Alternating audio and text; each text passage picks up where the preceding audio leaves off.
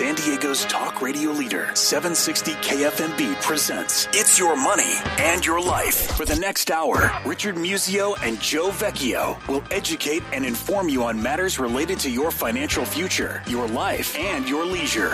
Now, with It's Your Money and Your Life, here are Richard and Joe. All right, everybody. My name is Joe Vecchio, your co-host, announcer, and producer, coming to you from KFMB Studios with 50,000 watts of power. We're heard not just in San Diego County, but Orange County, LA County, up the coast to Seattle on a good night, down to Cabo, out to the desert.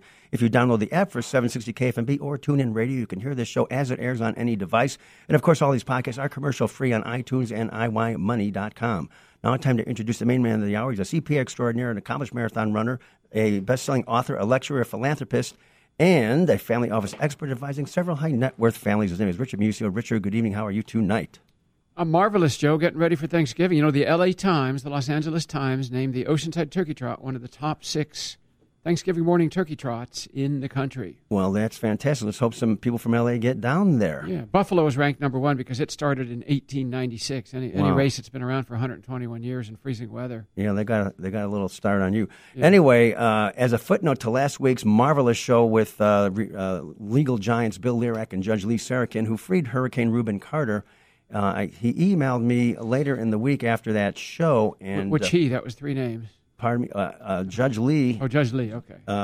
Emailed me, and he told me that Reuben Carter phoned him up every year on November 8th, which was the anniversary of the date that he freed him in 1985, up until the day before he died. And Reuben Carter called him, and he said, "Judge, I want your voice to be the last one I hear before I pass on." And the judge said they both cried. So amazing story. And also, we had Bill Lirac on, of course. His signature case was Enron, major scandal. He's recovered $45 billion in all kinds of class action lawsuits for securities fraud over his career. And, of course, Enron was a record $7.12 billion against some banks, which was ultimately cut off by the Supreme Court because he had more banks to go. But that's a great lead-in to tonight's show. Because if you folks have not heard of the LIBOR scandal, or maybe you've heard of it in passing, but you don't know the true impact or import, well, we have the New York Times finance editor with us who's written a book called The Spider Network, The Wild Story of a Math Genius, a Gang of Backstabbing Bankers, imagine that, and one of the greatest scams in financial history. And I think this has to be the greatest scam in financial history. But he is currently the New York Times finance editor. He was with the Wall Street Journal, I believe, when he wrote this book. But David Enrich, welcome to our show, and welcome from New York. Thanks for having me. Yeah. Now, of course, by the time this airs, you are speaking at USD.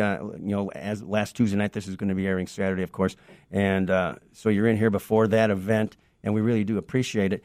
You've got a 500-page book that was just released in March, and it's a cross between, The Gang That Couldn't Shoot Straight and The Great Train Robbery. And, boy, it's a crime novel, but it's all fact. It's all nonfiction.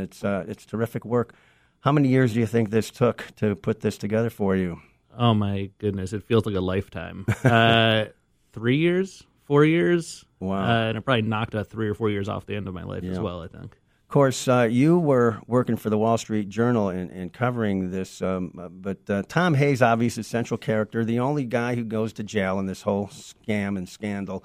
I honestly think this LIBOR scandal probably was starting up in the early 90s, and we talked before the show, and you seem to agree that they started manipulating that rate as early as then, possibly, right? Yeah, that's right. And LIBOR it's often referred to as the world's most important number because it's something most people have never heard of or given any thought to, but it's something that, if you've borrowed money or you work for a company or live in a town that's borrowed money, which most of us do, this affects you. And if you have a mortgage, a student loan, an auto loan, a credit card loan, and the interest rate you're paying is often based on LIBOR. Right. And starting 20 years ago, banks realized that this was a number that no one was paying much attention to, but it was enormously lucrative for them. Mm-hmm. And they could just nudge it up or down by tiny little amounts, but those tiny little amounts turn into huge profits for the banks. Right, because when you have $350 trillion, and I've seen the numbers high as $600 trillion, right, tied to this, So if you've got an adjustable loan, folks, and I guess they want an adjustable loan so you don't get locked into a fixed rate from a banking standpoint. So if you can move it up as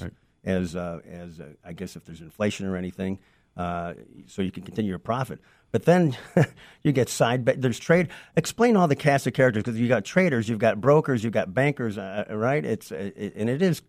I mean, you explain it well in your book, but it still gets complicated. It's really complicated. And one of the things I've tried to do in the book is demystify a lot of the jargon and kind of the arcane nature of the financial system. The banks have done a really good job over the past 10 or 20 years of cloaking themselves in all this opacity. But when you boil a lot of the stuff down to its essence, it's actually not that complicated. Mm-hmm. So LIBOR is the rate that determines, if you have an adjustable rate mortgage, for example, your mortgage will be set based on LIBOR plus a couple of percentage points usually. And LIBOR and what does LIBOR stand for? Yeah, so it's an acronym. It's the London Interbank Offered Rate. Right. And basically every day around lunchtime in London, a group of the world's biggest banks get together and estimate how much it would theoretically cost them to borrow money from each other. And name a few of these banks for everyone. So it's the world's biggest banks: Citibank, Bank of America, J.P. Morgan, UBS, the big Swiss bank, Deutsche Bank, the big German bank. Mm-hmm. It's basically a who's who of the world's biggest banks. Barclays, I guess. Yeah, Barclays, certainly, Royal Bank of Scotland. And BNP Paribas, right? Yeah, and the group is,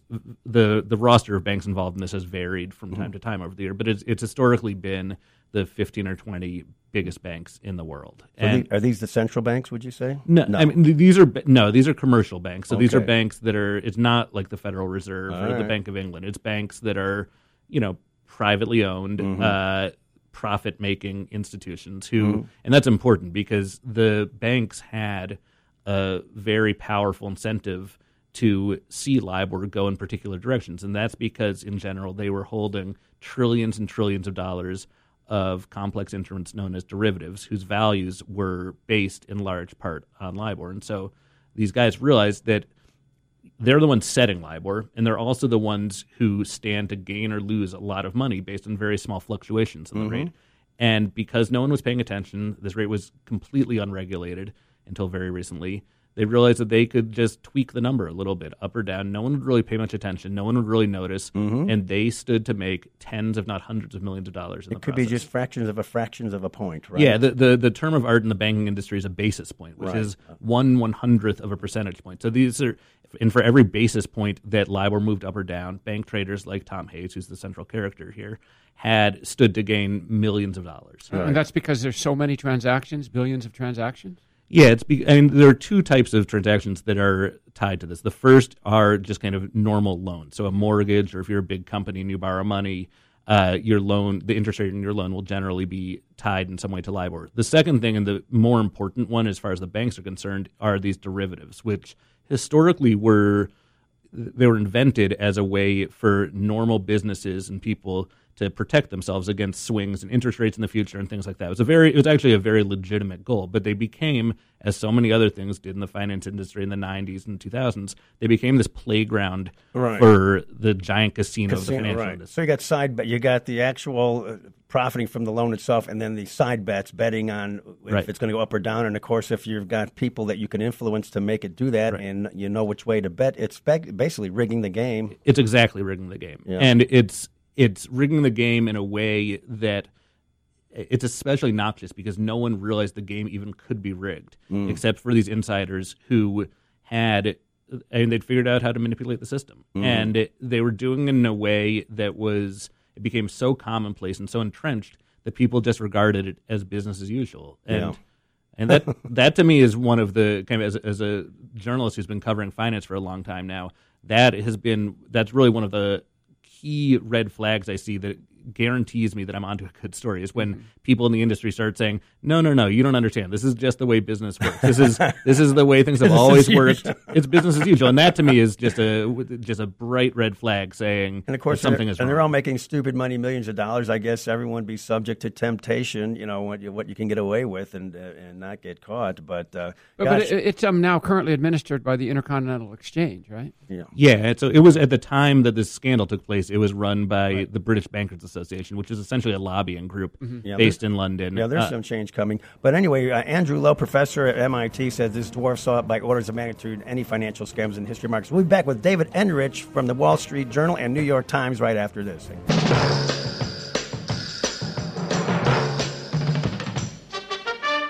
All right, we're back with David Enrich. He's the finance enterprise editor. He's the New York Times finance editor. When he wrote this book, The Spider Network, he was with the Wall Street Journal. You really got to get this book, folks, if you want to get an understanding about the LIBOR scandal and the magnitude. It is the biggest scandal in the history of the ripoff in the history of the world, I would say. I'm not underestimating, right? You're not underestimating. I mean, for better or for worse, there's a very large, diverse menu of scandals to choose from these days. So this is definitely a big one, though. Yeah. Now, let's attach some numbers to it. I've seen $350 trillion in LIBOR loans out there. I've seen the number go as high as $600 trillion. And then notional value and derivatives attached to that, what would that number be? I mean, these are all this reminds me of when I was a student. I took a physics class, and someone asked the question of the professor, how hot is the sun? And the professor's response was, it just doesn't matter. It's really freaking hot. And it's kind of like that. These numbers, once you get into the trillions of dollars, it's almost meaningless. So, yeah, there are the numbers floating around of $350 trillion. I think that's probably an exaggeration, honestly. But again, it's such a big number that it's huge. And of course, derivatives, nobody wants to talk about that because that's probably a black hole that we can't get our heads wrapped this around. is something that was deeply entwined in the financial crisis a decade ago, and the problem still exists, which is that there are trillions and trillions of these trillions and trillions of dollars worth of these contracts all over the world. There's no central party that is in charge of them. And so it's just, one bank and another bank enter into a contract, often using actual physical pieces of paper and a fax machine. Well, that's what amazed me about this. This really is a global scam. I mean, you have offices in Singapore, London, all over the world. And when you call it the Spider Network, how'd you come up with that title and why?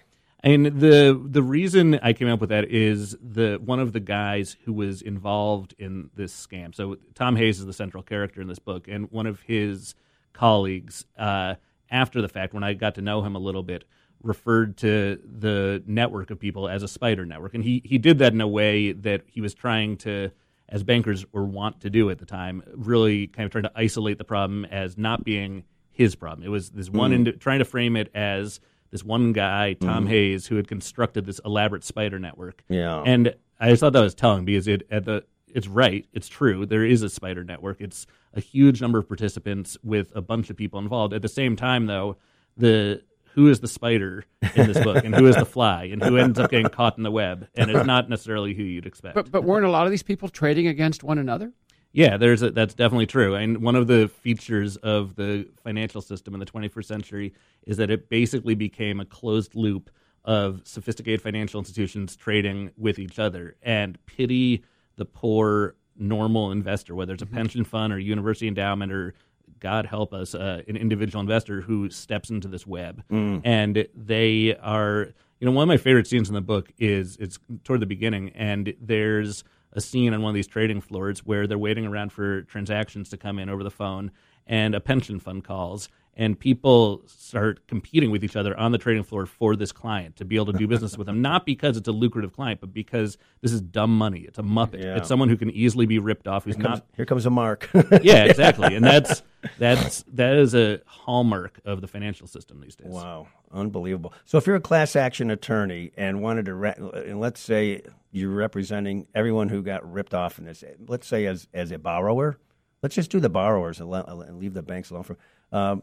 What kind of number, how would you even begin to calculate damages? This, I think, started in the early 90s. It even went on through after the financial collapse of 2008. This kept going on all until... Yeah, well, this is one of the complexities and kind of subtleties of this scandal, is that the reality is that it's very hard to tell how borrowers were actually affected by this, because the scam was not that they were trying to increase LIBOR by huge margins or decrease it by huge margins. One day they would increase it by a little bit, and the next day maybe they would decrease it by a similar amount. And so if you're a borrower, it's really hard to tell how much you were hurt. And that was one of the kind of ingenious parts of the scam, is that it was done in such small increments that no one would notice. And to me, the real clear, indisputable victim of this is not, it's something that's a little amorphous, and I think that's unsatisfying for the class action lawyers and for some other people, but it's really the integrity of the financial system. Yeah. And that's a system that's predicated on trust. Well, let's just say from 1 month to the next, everybody's loan goes in LIBOR is tied to LIBOR goes up $1.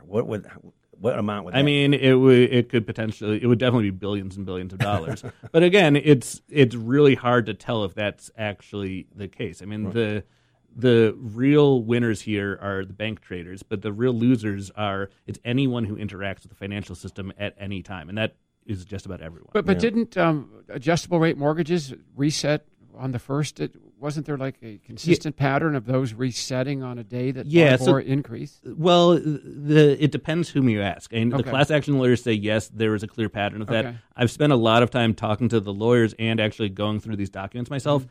And one of the revelations of this book is that, and kind of the first half of the book is outlining this great scam and how these nefarious, amoral bankers really took advantage of the system. But the second half of the book is how everyone else then entered the void and tried to make money for themselves. And that's the class action lawyers, it's the regulators, it's the prosecutors, and all of these guys use LIBOR as kind of a springboard to launch their own careers. And the reality is, LIBOR became in a lot of ways synonymous with efforts to crack down on bad banker behavior after the crisis. But the reality is very few people who are actually responsible for the crisis have been punished. Instead, it's one guy who was involved with LIBOR who is, I think they made him the fall guy. He was kind of a eccentric character, Asperger's syndrome, Tom Hayes, which we'll get into him in a little bit. But essentially, 18 financial institutions and 35 individuals at minimum, in spanning 11 countries, were involved in this.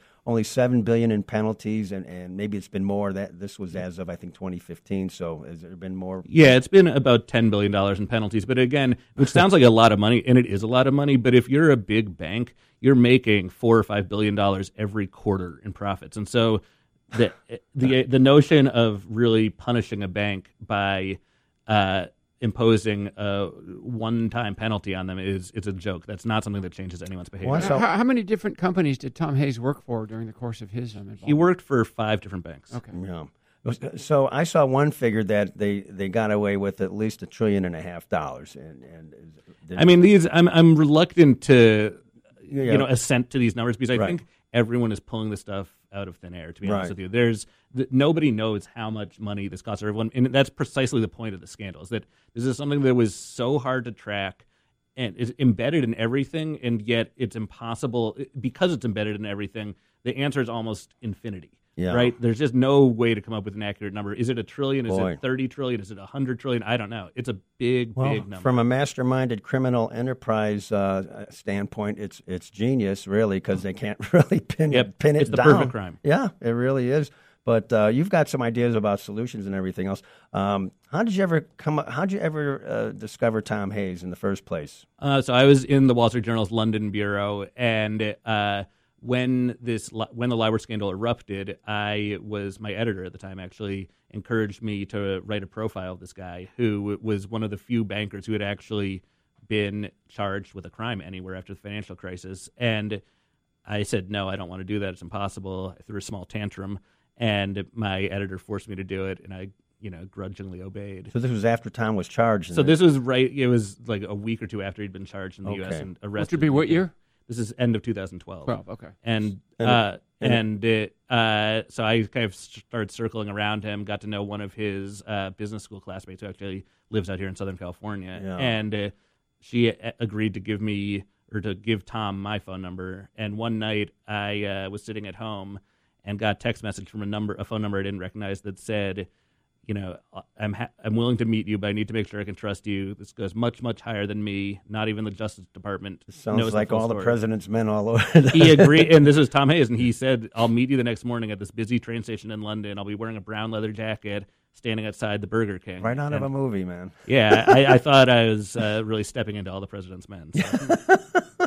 Unbelievable. Of course, this guy was very eccentric. He had Asperger's, had trouble interacting, social skills, and lacked social skills, and I think they kind of made him the outcast. And I think soon as he realized he was going to be the fall guy for this, he probably sought you out and go, well, that's what made your book, right? I mean, he gave you a lot of information in addition to all the... Yeah, I spent the better part of 3 years basically embedded with him and his family, and It was fascinating. Wow. We'll be back with David Enrich all about the Spider Network and the big LIBOR ripoff right after this. Hang on.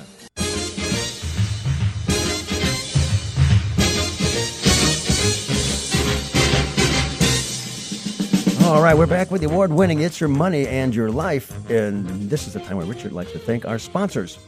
Big thank you to all of our sponsors. Couldn't do this show without them. At the top of the list, that would be UBS, not the investment bank. That would be UBS Wealth Management. Michael Quaranta. Just saw Mike last week at the Lombardi Group's big ATPI, Advanced Tax Planning Institute up in La Costa. That's another sponsor. The Lombardi Group helping wealth advisors make heroes out of CPAs. The CPA's very best clients. We love CPAs on this show so much that we actually have two sets that sponsor us. Jason Kruger's great CFO service company, Signature Analytics, and then more traditional CPAs, Polito Epic CPAs with Don Epic and Paul Polito. Also our great friend Joel Grushkin with Cost Segregation Initiatives, helping real estate owners improve their cash flow. Now, all this money our sponsors make for you, how about you stash it at Mechanics Bank? Mechanics Bank wasn't involved in LIBOR, not at all. They are a specialized niche market bank that works with wealthy families, families in the real estate business, and family offices.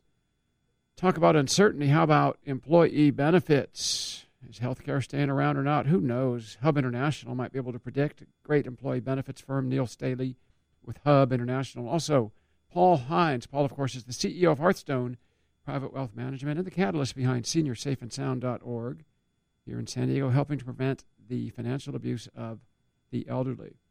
Also, Geiger Law Office, Brenda Geiger and a great team of attorneys specializing in asset protection and estate planning, and, of course, Michelle St. Clair with Elite Lifestyle Management, helping people like me and Joe get into movie premieres in Hollywood, as well as other things that you might need done where you just don't have time, from the simple to the complex. A great concierge service, Elite Lifestyle Management. And for those of you who are kind enough to skip dinner to listen to our show because you love it so much, we can help with your hunger pangs too, right, Joe? Right. There's the Very Good Food Foundation, headed up by Michelle Ciccarelli-Lirac, putting on great foodie programs throughout the year and great broadcasting. And also the Stats Coffee Houses, the one in Normal Heights, University Heights, and now the new one on University Avenue, all open 24/7, 365 with great food and great people watching. And, of course, Richard's been working with many of these sponsors for many, many years with great success, right, Richard? Yeah, going on 3 decades in some cases. I don't want to admit it, but it's true. Yeah, so if you get over to IYMoney.com, there's a sponsor tab there. You can drop down menu. You can learn about any or all of our sponsors, and there you go. And there's a media kit as well that Courtney has put together that you'll be interested in. That's Courtney with PopX Graphics. Yes, sir. Let's get back to David Enrich. David, question. Do you think Tom Hayes was an evil person, or do you think he was just somebody who was very bright who figured out a way to profit within a certain system that was sort of business as usual? Definitely the latter. I mean, I don't think very many people in the banking system or in the financial industry are actually evil. I think these are people, the ones who commit wrongdoing, commit crimes, are people who generally, there's some cheaters, but there's a lot more people who have been programmed essentially and trained and brought up in a culture that encourages people to push the envelope and go as far as they can and look for little inefficiencies and loopholes to exploit, and some of them just push a little too far. And what was the culture in the banking industry, and did regulation or deregulation have anything to do with the culture? The culture was rotten, and yes. The slightly more elaborate answer is that in both the U.S. and Britain at the time that this scandal started, there was a very aggressive experiment with deregulation. And basically, especially in England, the regulators just decided to stop. In the Thatcher era, right? Yeah, it was first the Thatcher era, which is a conservative government, but then it was the Labour government as well. And it was very similar, parallel to a lot what was happening here in the Clinton administration, which was that the party that traditionally had been associated with being strict supervision of finance just completely let people go hog wild with the notion that banks would essentially look after themselves, that they had an incentive to not do bad things, and that just we all know how that story. Well, in the good old days, banks, you just put your money in there, and they'd sit on it for you and make. And they'd actually pay you interest.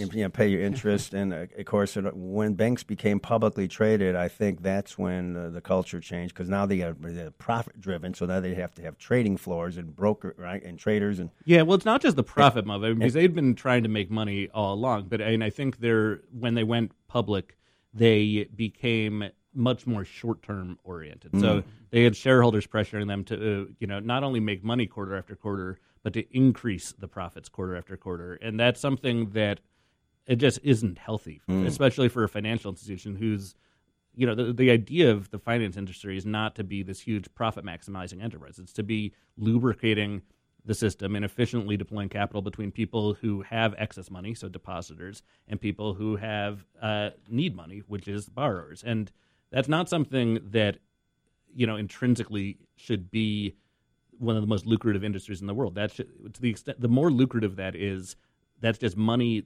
The profits the banks make is just money that's being sucked out of the real economy. Yeah. And given our present administration's viewpoint on regulation or deregulation, do you think this country, the USA, is sitting in a position where we could have a similar scandal? I don't necessarily mean LIBOR related, but something else. I think that, and I don't really think it's the administration's fault, to be honest with you. I think that there's, I think the markets have been going up for a very long time right now, and there's a lot of money sloshing around, partly because of what central banks have been doing, partly because markets have been going up, partly because the current administration is taking a very kind of deregulatory, laissez-faire approach to things. But I think my guess is there's a similar scandal going on right now, and we just don't know about it yet. Yeah.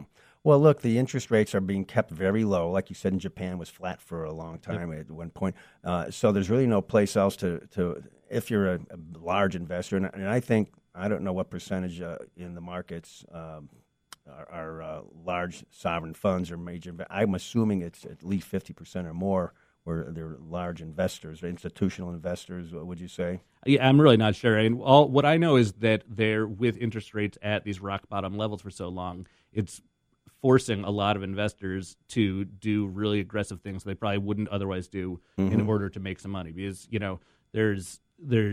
they need yield to satisfy their clients, and so they go piling into riskier and riskier stuff. And that's a really good strategy until the music stops, at which point everyone looks back and says, I can't believe they were taking so much risk. How could they not have seen this coming? There'll be an Enron event or something. Well, there will be something, right? There's going to be, when, as Warren Buffett likes to say, when the tide goes out, you see who's naked. And eventually, markets will go down. Who knows? Maybe it'll be a kind of slow, steady decline, or maybe it'll be a sharp plunge off a cliff. But and these things are cyclical, and we've been on the upswing for a very long time now. Sure. So did Tom Hayes get 14 years in jail? Yeah, he was originally sentenced to 14 years in prison. That was later reduced to 11. But he's one of the only bankers currently in jail for crimes committed during the financial crisis, and he's in a maximum security prison. His best friend there is a former financial advisor who was convicted of murdering his client. It's a pretty stark scene for him, because he is, as we mentioned earlier, he's mildly autistic. This is not your traditional wheeler dealer out of Central Casting. This is a guy who is much happier, with a bucket of KFC and an orange soda than going to a Michelin-starred restaurant, or he didn't really go out to clubs, didn't really drink. Just a very socially awkward, kind of nerdy, withdrawn individual who...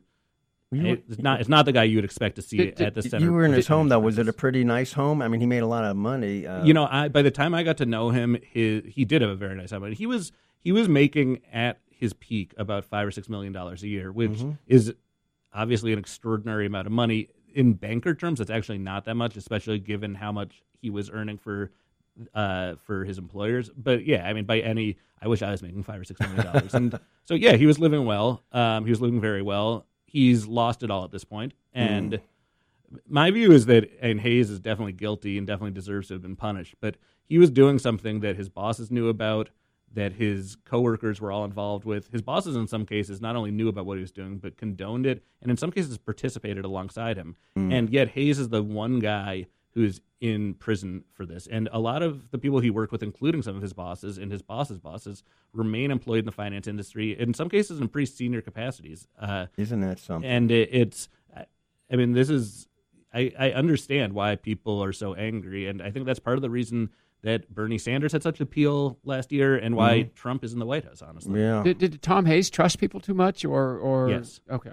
Yeah, I mean, one of the classics, I didn't know much about autism or Asperger's before getting to know Hayes, but one of the kind of hallmarks of these guys is that they are, while they're ridiculously smart in some senses. They really lack a lot of social intelligence. So no EQ or low EQ. Yeah, very low EQ. But he was a math genius of sorts. Anyway, we're going to come back with David Enrich with the New York Times as a finance editor right after this. Hang on.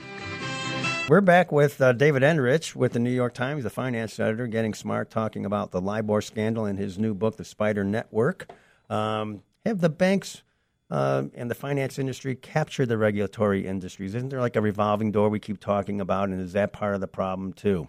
Yes, it's part of the problem. And I think one of the big problems here is that the people who are regulating the banks often want to ultimately convert those jobs into positions in the industry. And so I think there's a real desire. It's not so much to just go soft on the banks, but it's to do things in a way that will make them palatable and attractive for future employers in the private sector. And I think that's part of that, honestly, is that it prompts prosecutors to just go to rack up victories. And so you have some prosecutors like Preet Bharara, who's the former U.S. attorney in Manhattan, who he would boast that he was basically undefeated as a prosecutor. He was 98-0.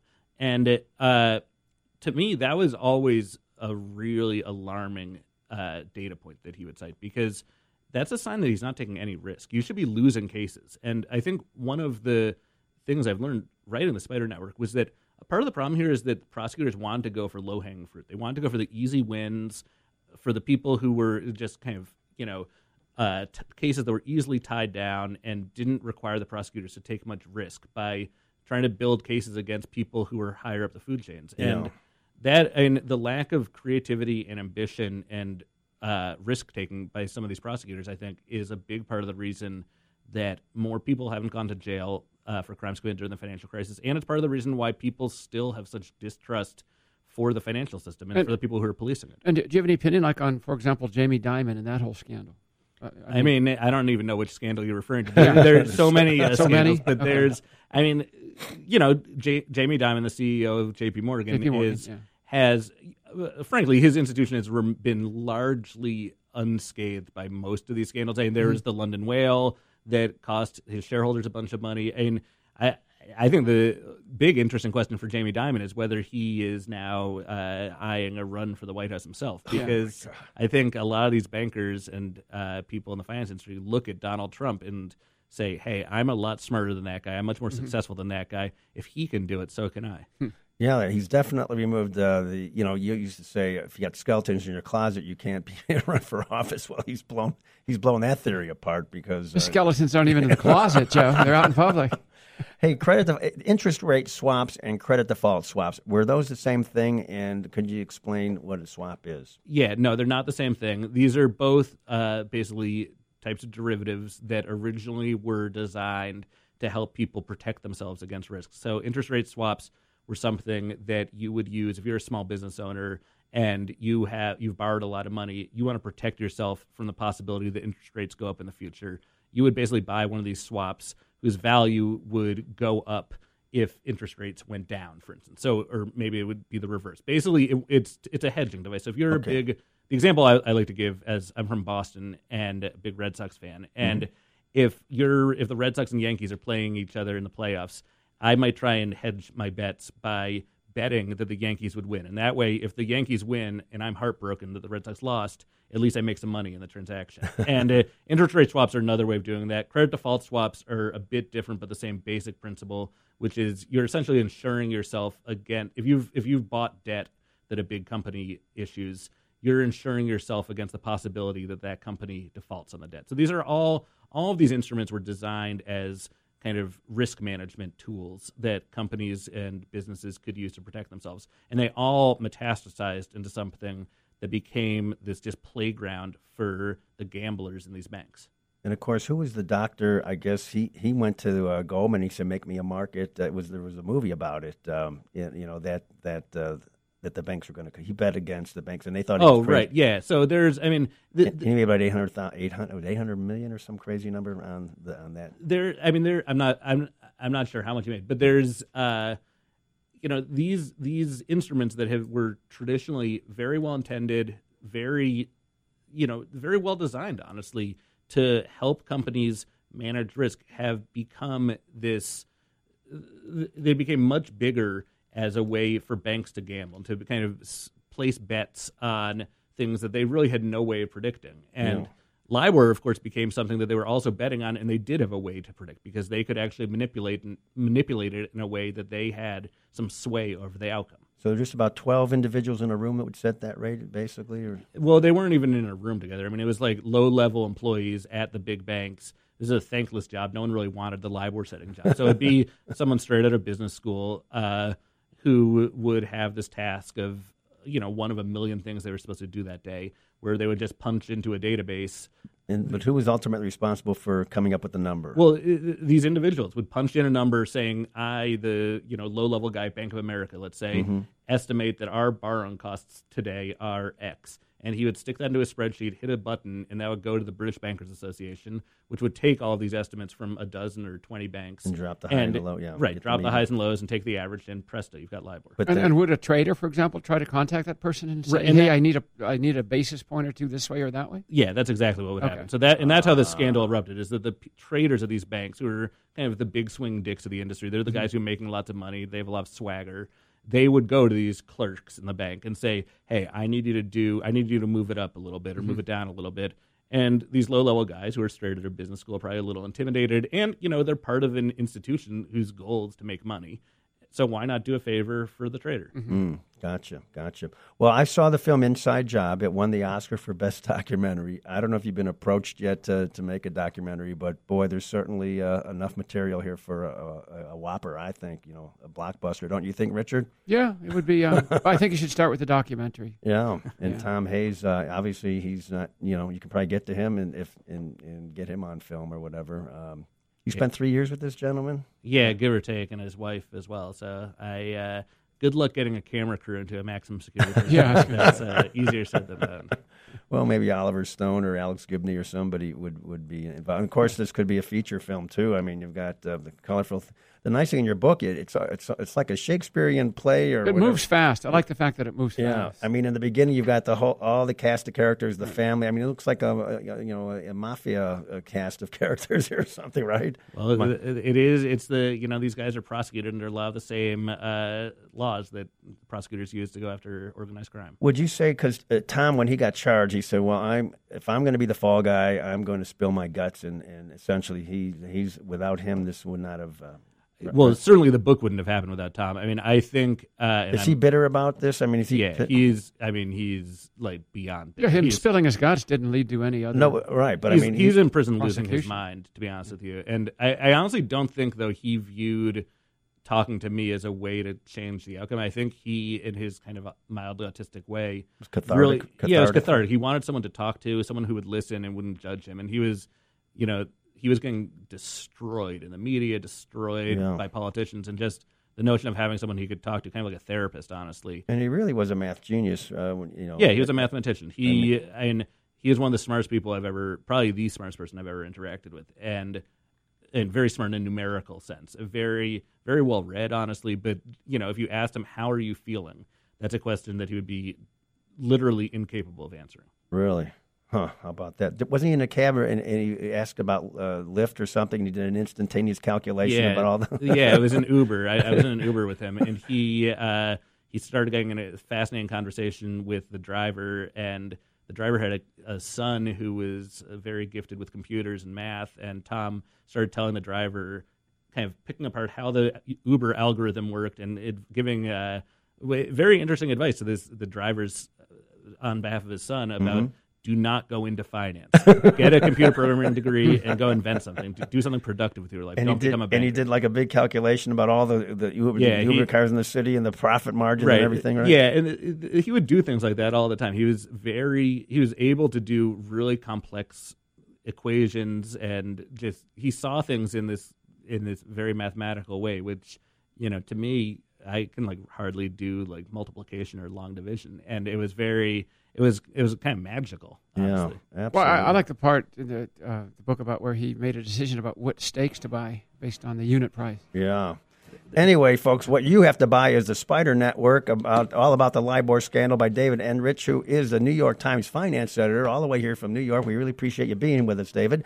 Richard Mauricio, great seeing you. Justin Hart, our board operator, thanks for making it sound terrific. Hey, everybody, have a good Thanksgiving. Absolutely. Move your feet before you eat. Absolutely. Up in Oceanside. Absolutely. And thanks to Craig Blanke and Dave Sniff here at KFMB for all their help. And all these podcasts are commercial-free on iYmoney.com. We'll see you next time. Bye-bye.